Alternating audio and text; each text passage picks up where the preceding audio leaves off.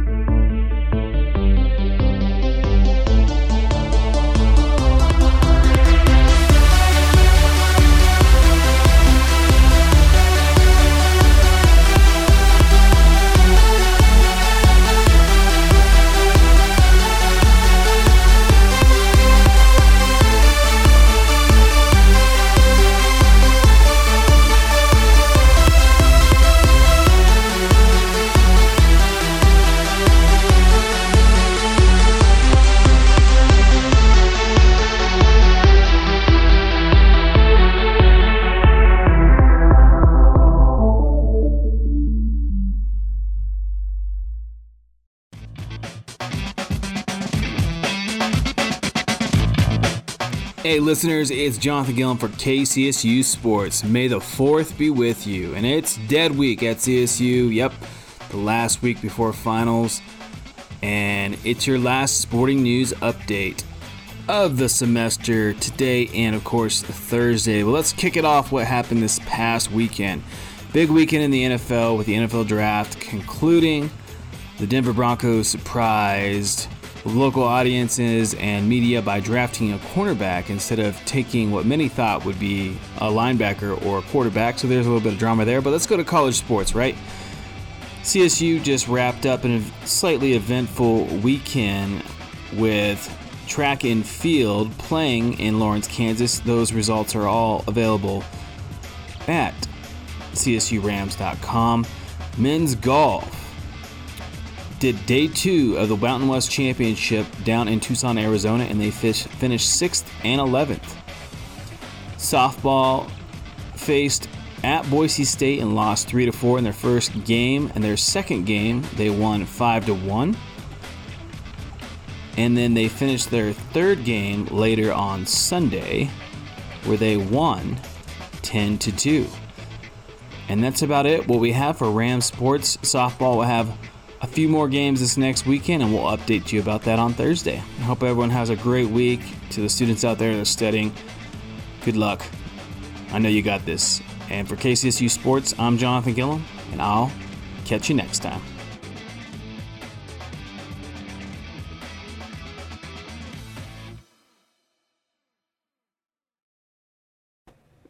Colorado Creative Industries will receive over $827,000 in federal funding through President Biden's American Rescue Plan. Today, I'm joined by Christine Castello from the Colorado Office of Economic Development and International Trade to discuss the details of that plan and what it means for Colorado's artists and economy. Thanks so much for joining me today. Thanks for having me. To start off with, would you mind explaining a bit about how the pandemic specifically affected the arts industry in Colorado? Absolutely. The creative industries are really a key part of Colorado's economy, with higher than average growth in all areas of the state. And we saw some of the largest and fastest growing industries like music and theater and dance revolving around live performing arts were impacted the most by COVID-19. So I'll share, we actually did some research in July with CSU on the initial impacts of COVID-19 on the industry. And we found that the major industry clusters were estimated to have lost 31,800 jobs and 823 million. And that was just, as of July.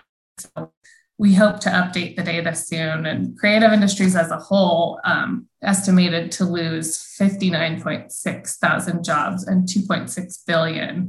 And so it was pretty devastating and also came with higher than among the top 5 in the state for unemployment claims in the sector.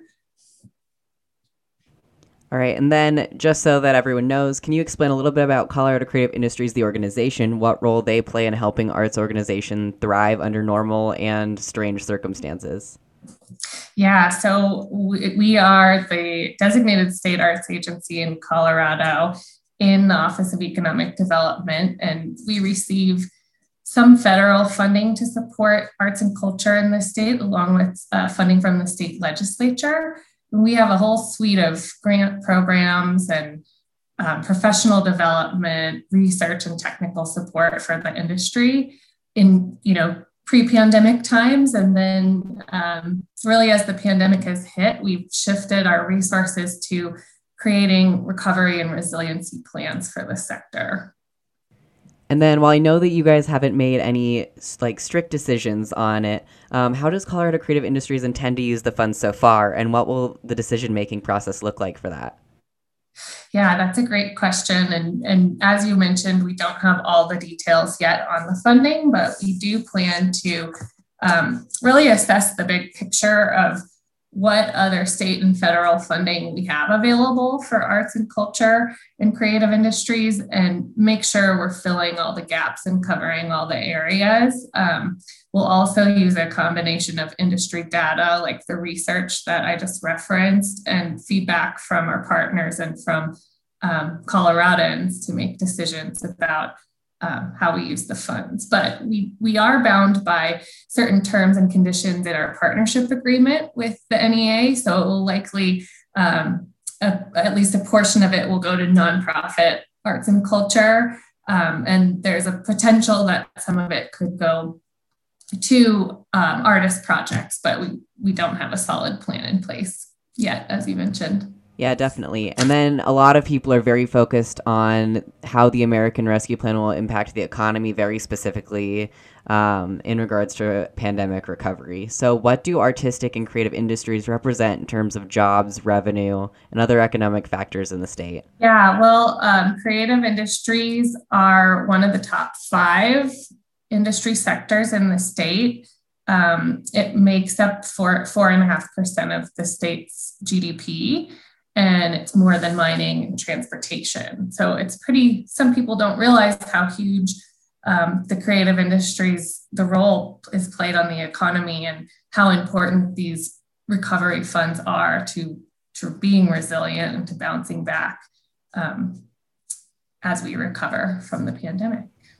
And then for those who might be involved in the art sector in Colorado, what can they expect related to this new funding in terms of career opportunities or project funding potentially? Yeah, I think that, our hope is that some of the funding can be used to support and stabilize some of the nonprofit arts organizations that are creating jobs and making sure that we're kind of first keeping jobs in place that are maybe in an unstable situation. And then I don't know if necessarily with the American Rescue Plan funds through the NEA this will happen, but there are a number of other state funding opportunities that I think will be invested into creating opportunities for putting artists back to work. And then this is more of a clarifying question, but is this fund intended to specifically support visual artists, or will this broadly cover all of Colorado's creative economies, so long as nonprofits support them? Yeah, we define creative industries broadly. The American Rescue Plan Fund specifically will most likely be directed toward nonprofit arts and culture organizations, but that is of all disciplines. So everything from performing arts to visual arts to the industries in between. For sure. And then National Endowment for the Arts played a role in announcing this new funding and deciding it for Colorado Creative Industries. Can you tell us a little bit more about their purpose nationwide? Sure. So National Endowment for the Arts is, the federal agency that oversees everything arts and culture in the U.S. And they work in partnership with all of the states and regions, and they give 40% of their funds to the states and regions to reallocate within the confines of the strategic plan and needs of those specific states. And then the National Endowment for the Arts has their own suite of grant programs and funding to support the arts. And as part of the American Rescue Plan, there will also be direct grants made available through the NEA. So that's something for everyone to keep their eye out for. Organizations can apply directly for those funds that will be available directly through the NEA. And then can you also explain a little bit about what the Colorado Office of Economic Development and International Trade does and how they're helping Colorado as a whole through the pandemic? Absolutely. The Office of Economic Development has multiple divisions, creative industries being one of them, the Colorado Tourism Office, and a number of different divisions that support business recruitment and retention and funding. And our mission as an office is to develop programs that create economic health in Colorado. And so we've all been working together as a team to do that throughout the pandemic. And our office will be administering a number of different state and federal recovery programs as we move forward into the pandemic to make sure the state can stay strong and people can stay employed and have a good quality of life. All right. And then is there anything else you'd like to add about either the office, Colorado Creative Industries specifically, or just recovering from the pandemic as creatives? Yeah, I think that we're just really excited to be at the forefront of the investment that's needed as the creative industries play such a key role in helping our community recover from the COVID-19 crisis. And I think that it's been interesting to see not only, the data on the impact that the pandemic's had on the industry and jobs, but it's been interesting to see parallel the role that the arts has played in community wellness and the health of the community and how people have used arts and culture to respond to the health and wellness kind of aspect of recovery. And we're excited to play a part in that as well. Keep supporting that. All right. Thanks so much for your time today. Thank you. And again, that was Christine Castillo from the Colorado Office of Economic Development and International Trade, and she specifically works with Colorado Creative Industries. We discussed new funding to Colorado Creative Industries from the American Rescue Plan, and if you missed any part of this interview, be sure to check it out online at KCSU FM or on Spotify by searching KCSU News. We'll be right back with national news highlights with Jacob Selby.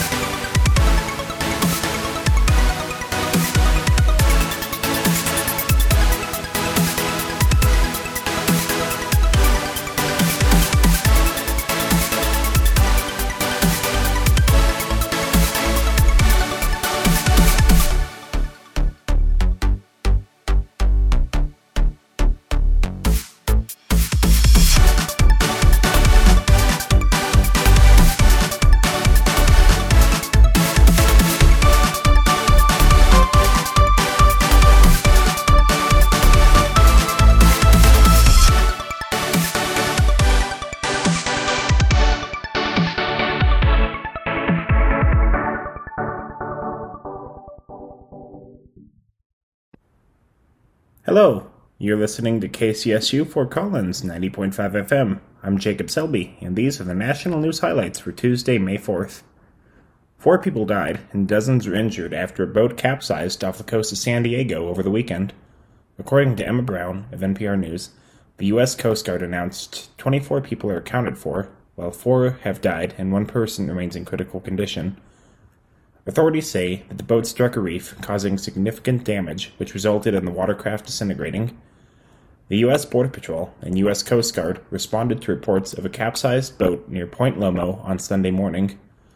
Wounds ranged from hypothermia due to the cold seawater to major injuries caused by the breakup of the boat. U.S. immigration authorities believe that the boat was most likely transporting undocumented migrants attempting to enter the U.S.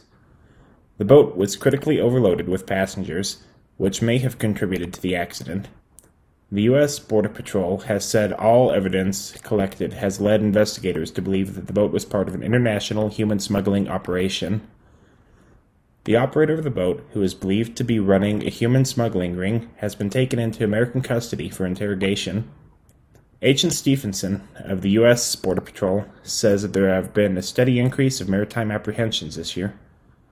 The number of maritime apprehensions has gone up by a staggering 92%, with 1,200 more apprehensions than the year before. It is believed human smugglers are attempting to blend in with commercial fishing operations in the area to traffic undocumented migrants into the U.S. This is likely due to an increased land border security between the U.S. and Mexico, which has been steadily increasing over the past decade.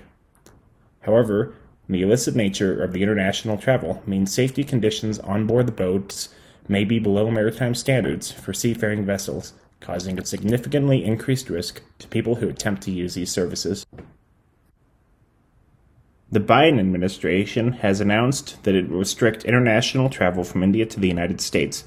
According to Cecilia Schoenwalder of U.S. News, the presidential administration has cited an extraordinarily high case rate and explosion of new COVID-19 variants as a primary reason for restricting travel from the Indian subcontinent. Restrictions on travel from India will begin this week with the largest outbreak the world has seen currently underway in the country. The policy does not apply to U.S. residents and their family members currently in India who are legally permitted to travel and live in the U.S. under normal circumstances. The Biden administration came to the decision after consulting with the CDC, who said that allowing unrestricted travel from India could pose a grave health risk to the American public. Meanwhile, the U.S. is currently leading the world in global vaccination rates. However, scientists are concerned at the percentage of people who still refuse to get the vaccine due to fears about the danger of getting the shot, as well as some notorious conspiracy theories, with claims ranging from government control to secret microchips. The CDC claims these types of rumors and conspiracies are extremely dangerous, and they propagate a significant risk to the public. In India, public health officials claim that more than 18 million people have contracted the virus, with over 200,000 deaths to date. While this number is still significantly lower than the U.S. total, experts in the U.S. are alarmed at the exponential increase in cases in the country, paired with the significantly larger population and potential for a new super strain of the virus entering the U.S. U.S. officials also believe that the numbers provided by the Indian government may actually be drastically lower than the real figures due to a lack of testing in the country. The U.S. currently requires all international visitors to provide proof of a negative COVID-19 test, as well as a quarantine on arrival. While the COVID-19 vaccines have been shown to be very effective against the original strain, certain more powerful variants can still cause severe symptoms in vaccinated people. India is currently having a critical shortage of medical supplies to fight the pandemic, perpetually making the pandemic worse in the country. A plane carrying equipment, including masks and test kits from the U.S., is expected to arrive in India on Friday to help the government control the situation. It is also worth noting that India was the country which suffered the greatest number of casualties overall during the last major global pandemic in 1918. 76,000 inmates in the California correctional system may be eligible for early release. According to Don Thompson of the Associated Press, California is giving up to 76,000 inmates the opportunity to leave prison early as the state works to trim the population of its prisons. People eligible for release under the plan controversially include violent and repeat offenders. more than 63,000 violent offenders in the state will be eligible to use good behavior credits towards shortening their time by as much as 1/3. This is an increase from the prior rate of 1/5, which had been in place since 2017. The number includes as many as 20,000 inmates who are serving life in prison for violent offenses with the possibility of parole. Also, under the new plan, more than 10,000 violent offenders serving their second conviction may be eligible for release after serving only half of their sentence. The law will also apply to 2,900 inmates serving time for their third felony offense, as long as the charge did not include violent crimes. Felons in minimum security prisons who served in work or firefighting camps in California will also be eligible to reduce their sentence by 1 month for every month they served working. The goal of the changes is to incentivize good behavior by prisoners and to encourage participation in rehabilitation and education programs in the prison system. This could help lead to a safer prison environment and reduce the chance of reincarceration after release. The goal of the prison system is also to help to reduce the U.S. prison population by incentivizing a way home through good behavior and proving themselves through their actions. The changes were made through an emergency action by the Department of Corrections, meaning they did not have to go through a public comment phase before approval. However, to make the changes permanent, a public comment phase will be opened after a year of the program to see what the reaction has been and if the program should continue. The U.S. currently hosts the world's largest prison population, both by size and per capita, with 665 Americans currently serving time in prison for every 100,000 people in the country. However, critics of the program say that the program does not actually work to rehabilitate prisoners and is instead a tool used to reduce prison populations at all costs. Kent Scheidegger of the Criminal Justice Legal Foundation says that many inmates do not have to do anything to get credits to leave, and that even when they do get into trouble, credits are often given back to them anyways. Governor Newsom's administration faces criticism for making the decision unilaterally without asking for outside opinion. Many view the policy as a way to reduce prison populations by any means necessary to reduce the cost of the state. Critics have also said that releasing violent offenders who are not fully rehabilitated could have disastrous consequences for the crime rate in California and people who may fall victim to repeat offenders without the intention of changing their ways. That's all for the National News Highlights. I'm Jacob Selby, and you're listening to KCSU Fort Collins, 90.5 FM. Also, be sure to always check out the Rocky Mountain Review, Tuesdays and Thursdays, 4 to 5 p.m., or online at kcsufm.com/news, and on Spotify under the KCSU News Podcast. Since baseball has been around, snacks have been involved. It's one of the fan luxuries that you get in pretty much every level of baseball, from grilling out at a club baseball game when you're a kid to having funnel cakes at a big league ballpark. It's a tradition as old as the game itself. You acknowledge it every time that you sing the game's anthem. Buy me some peanuts and Cracker Jacks. I don't care if I never get back. Today, we're going to talk about some of the history behind your favorite ballpark eats and snacks that fill the air every time you sit down to watch a baseball game. Now, a lot of these stories have to deal with a keen businessman who's been called the Babe Ruth of ballpark vending, named Harry Stevens. Many of the concessions we'll talk about today were ideas of his.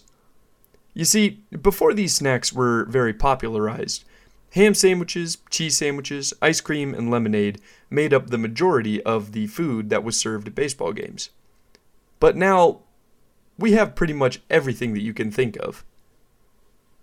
Peanuts have always been a huge part of baseball, as it gives fans something to do with their hands.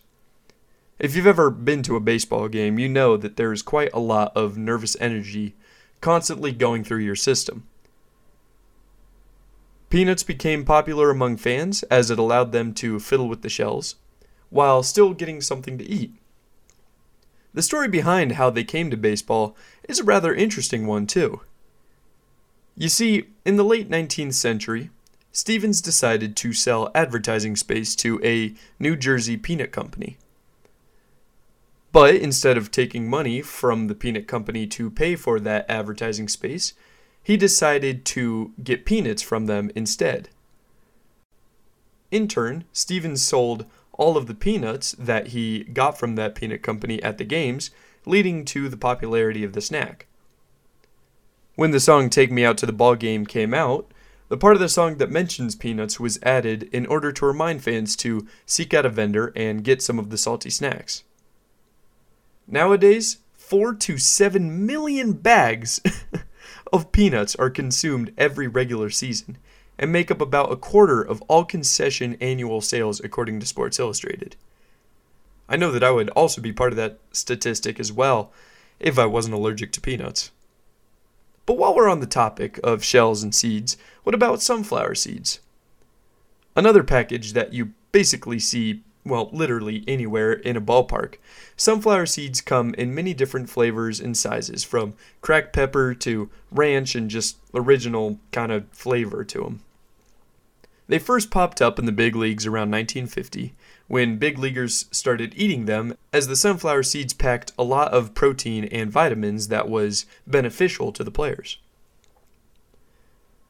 Also, you could chew them forever, making it a bit of a healthier alternative to the chewing tobacco that used to plague the game and their players. Hall of Fame players Eno Slaughter, Stan Musial, and Reggie Jackson are among some of the snack's most popular users, as they perfected the art of splitting the seed open and spitting it out so the seed was the only thing left in your mouth. Now, although it might sound kind of gross, baseball fans quickly followed suit, as they wanted to be just like the players on the field. All of a sudden, seats around the stadium were littered with shells, and grounds crew keepers worked tirelessly to find a way to get the husks out of the dirt and the grass. Cracker Jacks have also been an obvious staple of baseball snacks ever since they were popularized in 1908. The molasses-covered popcorn and peanuts package was first introduced at the World's Columbian Exposition in Chicago, but it wasn't until 1914 that the snack got its most desirable prize: baseball cards in each one of the boxes. This was especially exciting for children, as you can imagine, as they were able to trade each of their cards with other kids while eating the delicious snack. Now, if you happen to have any of these cards, you're very much in luck. A full 176 card complete set sold last year and was valued at around $750,000, with 3 specialty cards that valued at $100,000 each. The cards were of Shoeless Joe Jackson, Ty Cobb, and Christy Mathewson, all extremely well-known names that have echoed in the Major League Baseball history books. I have a very personal connection with Cracker Jacks, as I always remember the Colorado Rockies broadcasters and producers and sound guys and stuff like that throwing bags of them down to the fans during the 7th inning stretch, right behind home plate. Now, although the prizes are a bit cheap and a little gimmicky now, it's always kind of satisfying to just sit down to a game with a bag of Cracker Jacks in your hand, knowing that you're part of a tradition that started way long ago. But what about hot dogs? Now, it's said that the hot dog was created for baseball, with the bun becoming the differentiating factor between it and a normal Frankfurter or Wiener sausage. It's not entirely clear where the first hot dog came from. Some say that a vendor, Antoni Feuchtwanger, I believe it is, I'm not sure if I'm pronouncing that right, but I think I might be, started selling people sausages and offered white gloves to his customers so that they could hold the piping hot food. However, people started to take the gloves, and the vendor really started to lose money based off of it. His wife then came up with the idea of a long, soft roll that was perfectly sized and cut to hold the sausages, to which Feuchtwanger named Red Hots. Another theory points to the world-famous Coney Island in Brooklyn, when Charles Feldman, who was a German butcher at the time, started to sell hot sausages on rolls. The food became so popular that Feldman opened up a restaurant and stands all over the area. However, in 1916, a bread slicer who worked for Feldman named Nathan Handwecker decided to break away from the business to start his own company, where he would charge 5 cents for his hot dogs, instead of Feltman's usual 10-cent charge. The business would grow to the hot dog powerhouse that we know today as Nathan's Famous Hot Dogs. Now, Major League Baseball fans consume about 18.3 million hot dogs and around 4 million sausages every season. And that's not to mention the hot dog eating contest that goes on every July 4th. Now, the best part about these hot dogs is that every MLB baseball team has their own specialty hot dog that you can purchase. The Colorado Rockies have the Rocky Dog, which is a foot-long sausage that's covered in peppers, onions, and sauerkraut. The Diamondbacks have a few 18-inch hot dogs that have gravy, fried eggs, and jalapeno poppers on them as well. The Orioles have a hot dog that's loaded with mac and cheese and Maryland crab, which actually doesn't sound that bad. And who can forget the Twins Boomstick, a 2-foot-long hot dog smothered in chili, nacho cheese, grilled onions, and jalapenos as well. Every ballpark has some sort of special way that they spiced up the classic. And I think I speak for a lot of people here when I say that I want to try every single last one of them. So bad. Along with the hot dogs came the nachos. Now, I can't explain how much I crave nachos every time I go to a baseball game.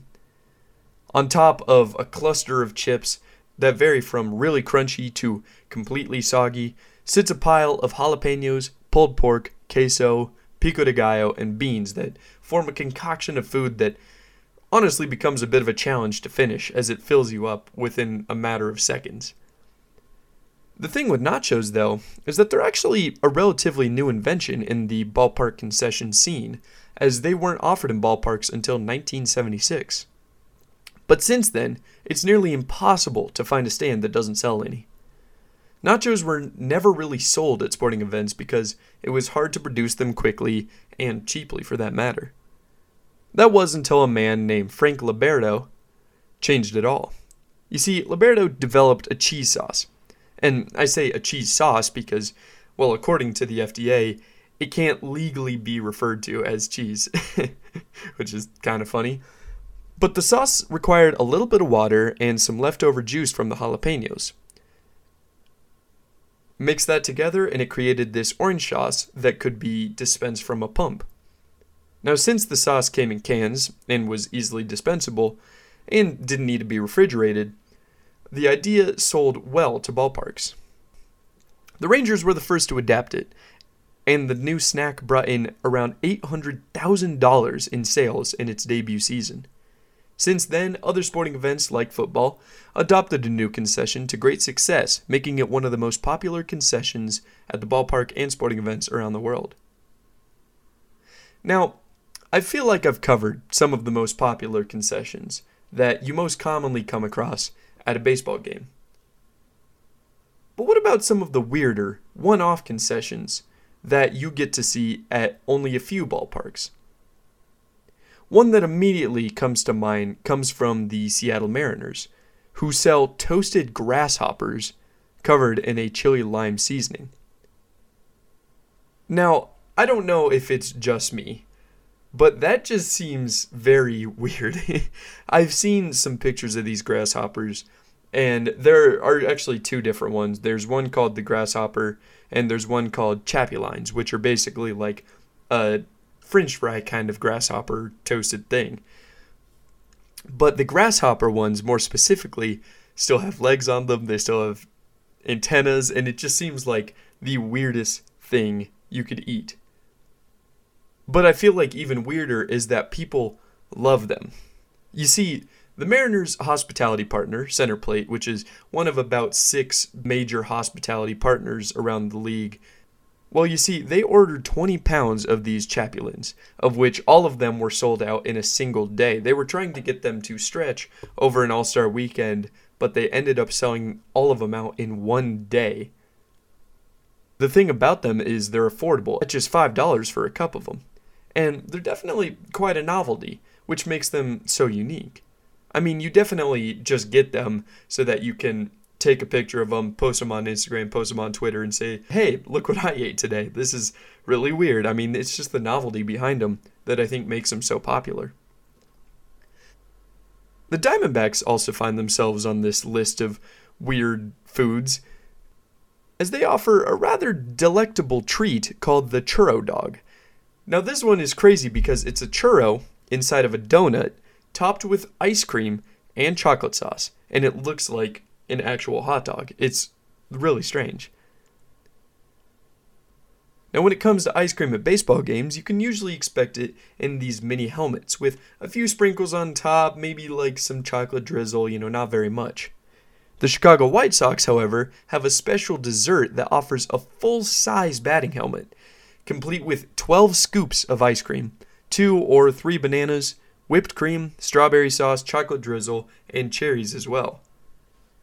And while we're on the topic of dessert, why don't you stop by the Rangers game to get the Elvis Jabberdog Brownie, which is a 2-foot brownie rolled in Rice Krispies that is then dipped in funnel cake batter and then deep fried. And that's drizzled with everything as well. I feel that sports concessions are always just a good excuse to try some crazy foods. Many people think of going to sporting events as sort of a holiday. I mean, it's not something that you get to do all the time, so when you get to do it, it's definitely an event.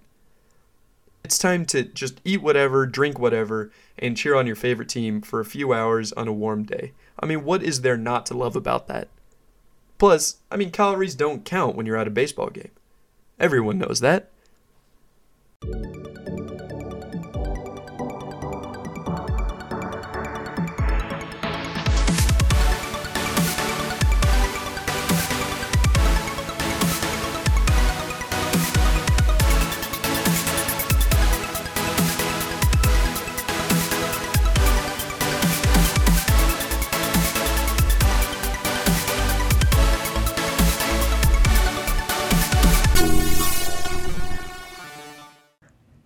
I'm Coda Babcock, and these are COVID-19 updates for Tuesday. Colorado State University reports a cumulative total of over 3,200 COVID-19 cases since May of 2020. Larimer County remains at a medium COVID-19 risk score and in the cautious level on the county's COVID-19 risk dial. Larimer County reports over 25,700 cases and 237 deaths due to COVID-19.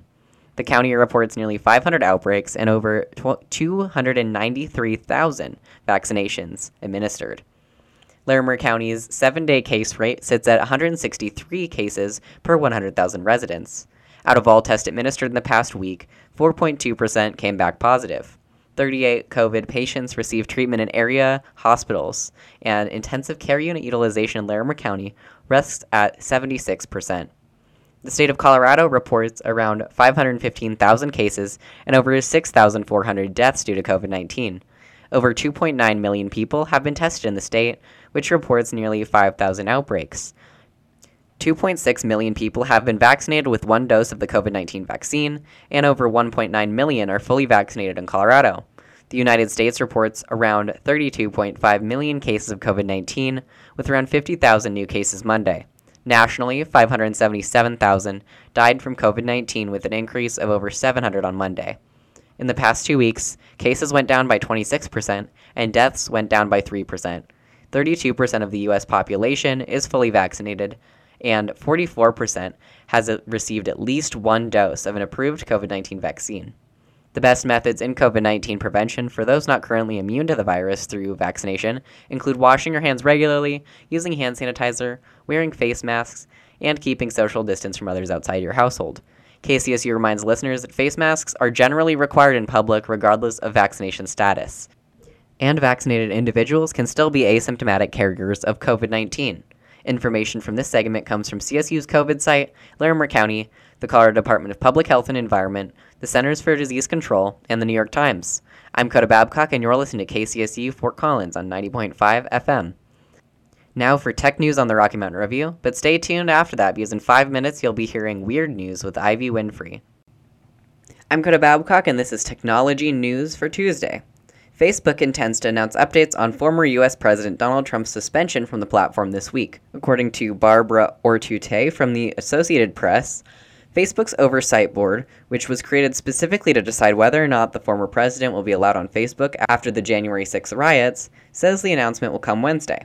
The former president used Facebook but heavily relied on Twitter, which permanently banned him from their platform with no intention to debate or overturn that decision. Facebook's oversight board also targets other controversial issues on the platform, including safety and the use of hate speech. Some argue that the board was designed to make the public and journalists feel more comfortable with Facebook's decisions related to freedom of speech rather than to actually fix anything, while others believe that this board allows for a variety of individuals to support the platform in making the right decisions in terms of public safety and protecting free speech. Continued shortages in microchips are starting to cause worse disruptions in manufacturing devices. According to Camila Damonasque from National Public Radio, shortages are beginning to impact Apple device production specifically. This may make it more difficult to gain access to Apple's iPads or MacBook products. The global semiconductor shortage so far disrupted production in a variety of industries, but most notably car manufacturing. The shortage caused entire manufacturing plants to shut down and made surviving plants cut costs where necessary. Apple Chief Financial Officer Lucy Maestri said Wednesday that this global shortage is expected to impact Apple's sales and offset Apple's expected revenue from iPads and MacBooks by $3 to $4 billion over the next 3 months due to lack of proper materials to make these products. Issues facing various manufacturers could cause prices to go up due to a lack of supply of semiconductor chips and an increasing demand for smart products. Over 1/3 of Basecamp's employees resigned after the company banned political conversations in the workplace. According to Sarah Kessler of the New York Times, Chief Executive Jason Fried called, quote, social and political discussions, end quote, a major distraction. Basecamp is a productivity software company, and Fried also banned committees and cut some employee benefits. 20 out of the 57 total employees posted resignation announcements publicly. David Hansen, co-founder of Basecamp, wrote in a separate post that Basecamp offered 6 months of severance pay to employees who disagreed with their decision to bar political speech in the workplace. Various other companies announced similar bans in recent years, with many of these companies also facing a sudden loss of employees directly after the announcement. That's all for Tech News Highlights. I'm Coda Babcock, and you're listening to the Rocky Mountain Review on 90.5 KCSU Fort Collins. Up next, we're going to be hearing weird news with Ivy Winfrey, but first, we're taking a quick break, but stay tuned for more.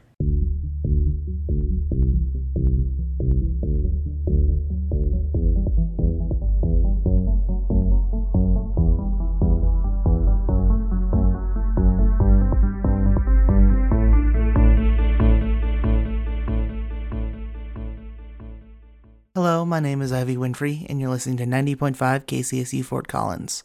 This is the Rocky Mountain Review. Sometimes things need to get a little bit weird, so here's a few of the weirdest stories I've found from around the world today. An AI designed to distinguish different kinds of pastries has been found to be able to identify cancer cells with 99% accuracy. According to James Somers at The New Yorker, Bakery Scan, developed by Japan-based Brain Co., scans baked goods on a tray with a camera and uploads the official name of each to a system for easy checkout at a bakery. Bakery Scan, first released in 2013, was designed by computer system engineer Hisashi Kambe, who sold the innovation to Brain Co. Customers place their selections on the tray, and then the camera analyzes the bread or pastries, cataloging their size, shape, and color to match them with one of up to 100 different types stored in the checkout system.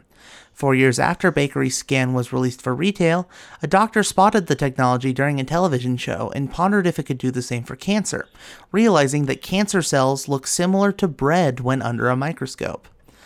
A doctor from the Louis Pasteur Center for Medical Research in Kyoto had the system revised to spot cancerous cells on a microscope slide with 99% accuracy. The system uses deep learning for object recognition, and doctors were able to train the AI to recognize cancerous cells every single time. Identifying cancer cells to determine whether tumors are benign or malignant can be labor-intensive, with each cell needing to be analyzed individually, but Bakery Scan, due to its design, can analyze entire trays of cells. While the technology is still years away from widespread medical use, doctors hope this technology can be used to significantly reduce the amount of false negatives experienced during testing and help begin a life-saving treatment much quicker. A farmer in Belgium caused a stir after accidentally redrawing Belgium's border with France. According According to the BBC, a local history enthusiast was walking in the forest when he noticed the stone marking the boundary between the two countries had moved 7.5 feet. The Belgian farmer, apparently annoyed by the stone in his tractor's path, had moved it inside the French territory. The border between France and what is now Belgium stretches 390 miles. It was formally established under the Treaty of Kortrijk, signed in 1820 after Napoleon's defeat at Waterloo 5 years earlier. The stone dates back to 1819, when the border was first marked out.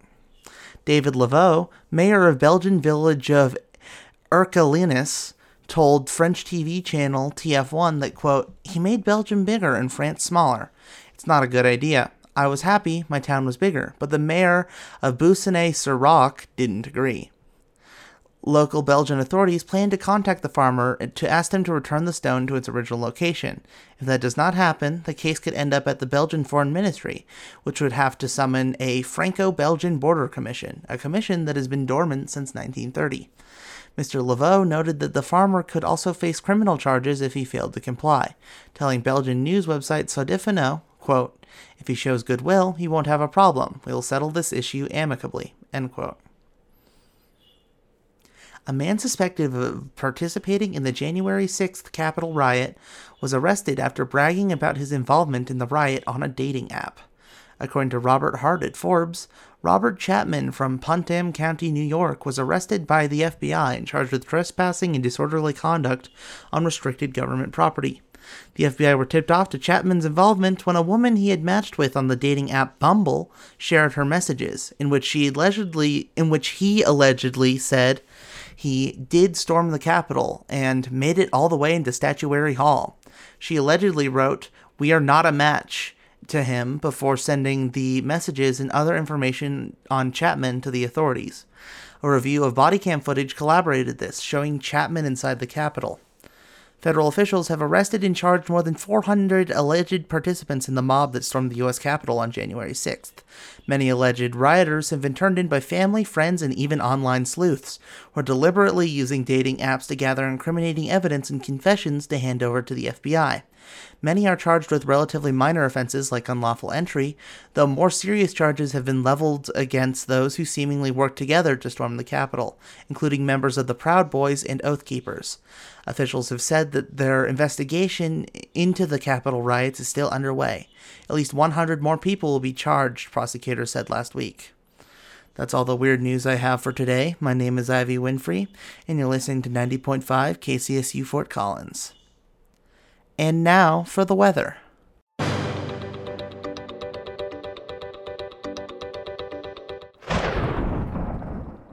On this Tuesday, we experienced pretty sunny skies with some rain, with a high of 56 and a low of 39. And moving into Wednesday, you can expect very similar weather with a high of 60 and a low of 39.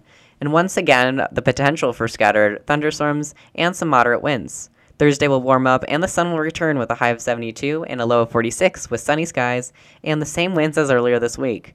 And for Friday, don't forget to join us for our last episode of the Rocky Mountain Review until August, from 4 to 5 p.m. Thursday on 90.5 FM. And that's all for Information today. comes from the Weather Channel. We just want to thank Damian Castile for our amazing theme music that's playing right now.